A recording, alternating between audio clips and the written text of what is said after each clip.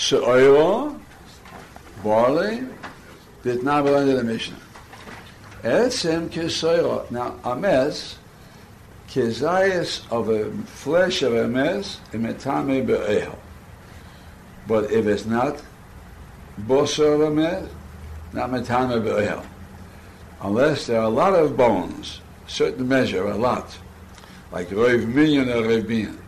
But etzem kisoiro, if there's a bone of a mess the size of a barley, if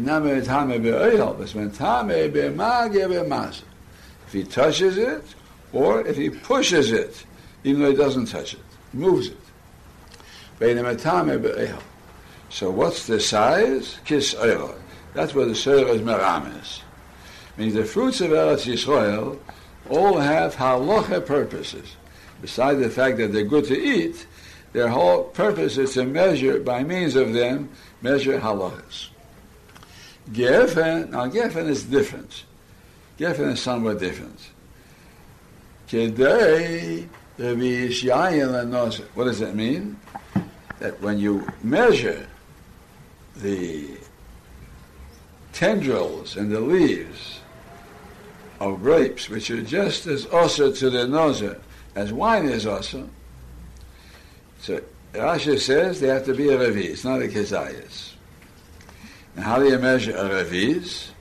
You take a cupful of a liquid and you put in enough leaves or tendrils of the vine, and the water and the liquid is displaced that overflows.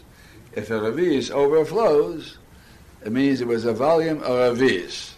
If that much of the leaves that he eats is chayav, the nozer is chayav. Now, it's a difference what kind of liquid you're using. If you're using a thin liquid like water, so a smaller amount of leaves would cause it to overflow.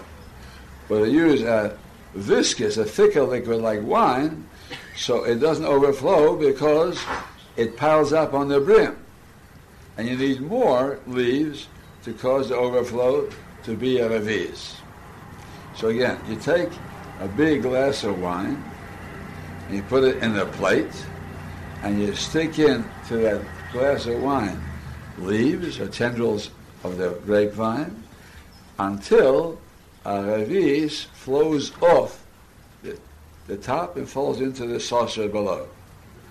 And that revis, if you have a revis, that's the amount of leaves that the nozer, if he eats, is chayiv. Now you need more leaves in order to cause the wine to overflow. That's what Rashi learns. So this is different from the other shiurim. But this doesn't tell us an amount, it just tells us by what medium you measure. Say that. Tena, a fig. What shia does that hint at? Kegregas, a dried fig, the hoitzah Shabbos. All the malachas of Shabbos that concern food have to be on something that's the size of a kegregas.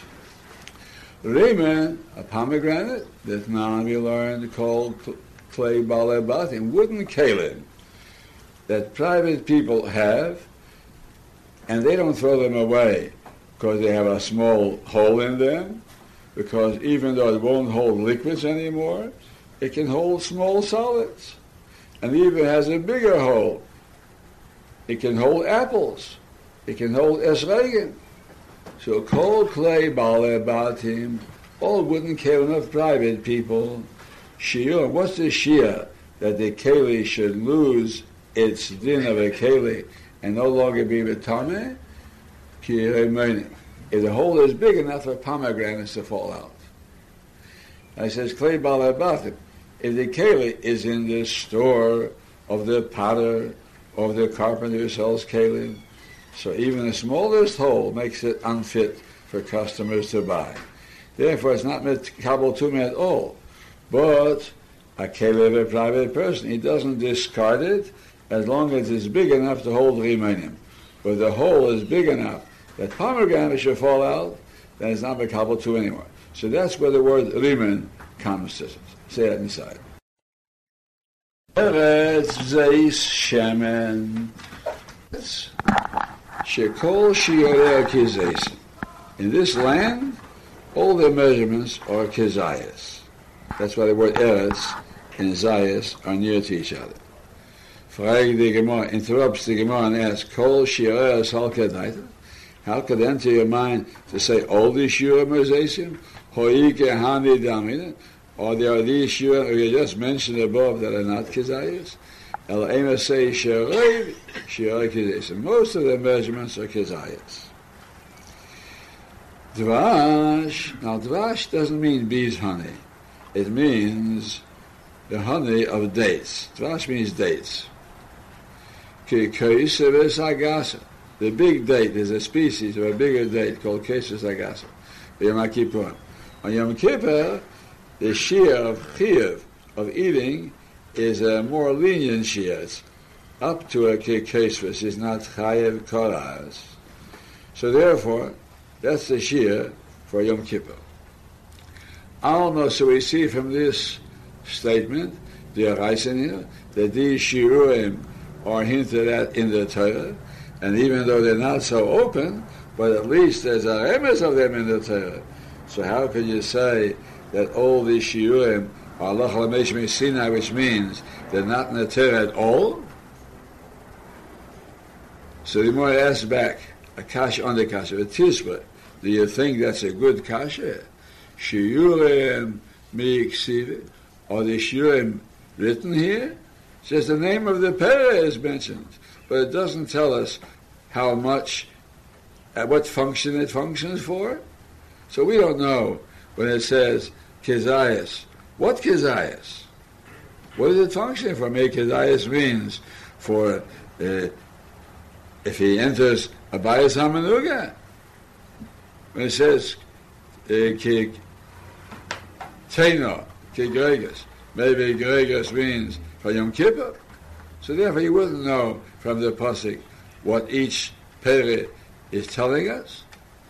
All these things, Alach HaMesh Sinai, it tells us a kezayas is for nevela, or kezayas is for to get malchus for eating macholas hasuras, and teina is geregas for Shabbos. So it's all dependent on Alach HaMesh Sinai.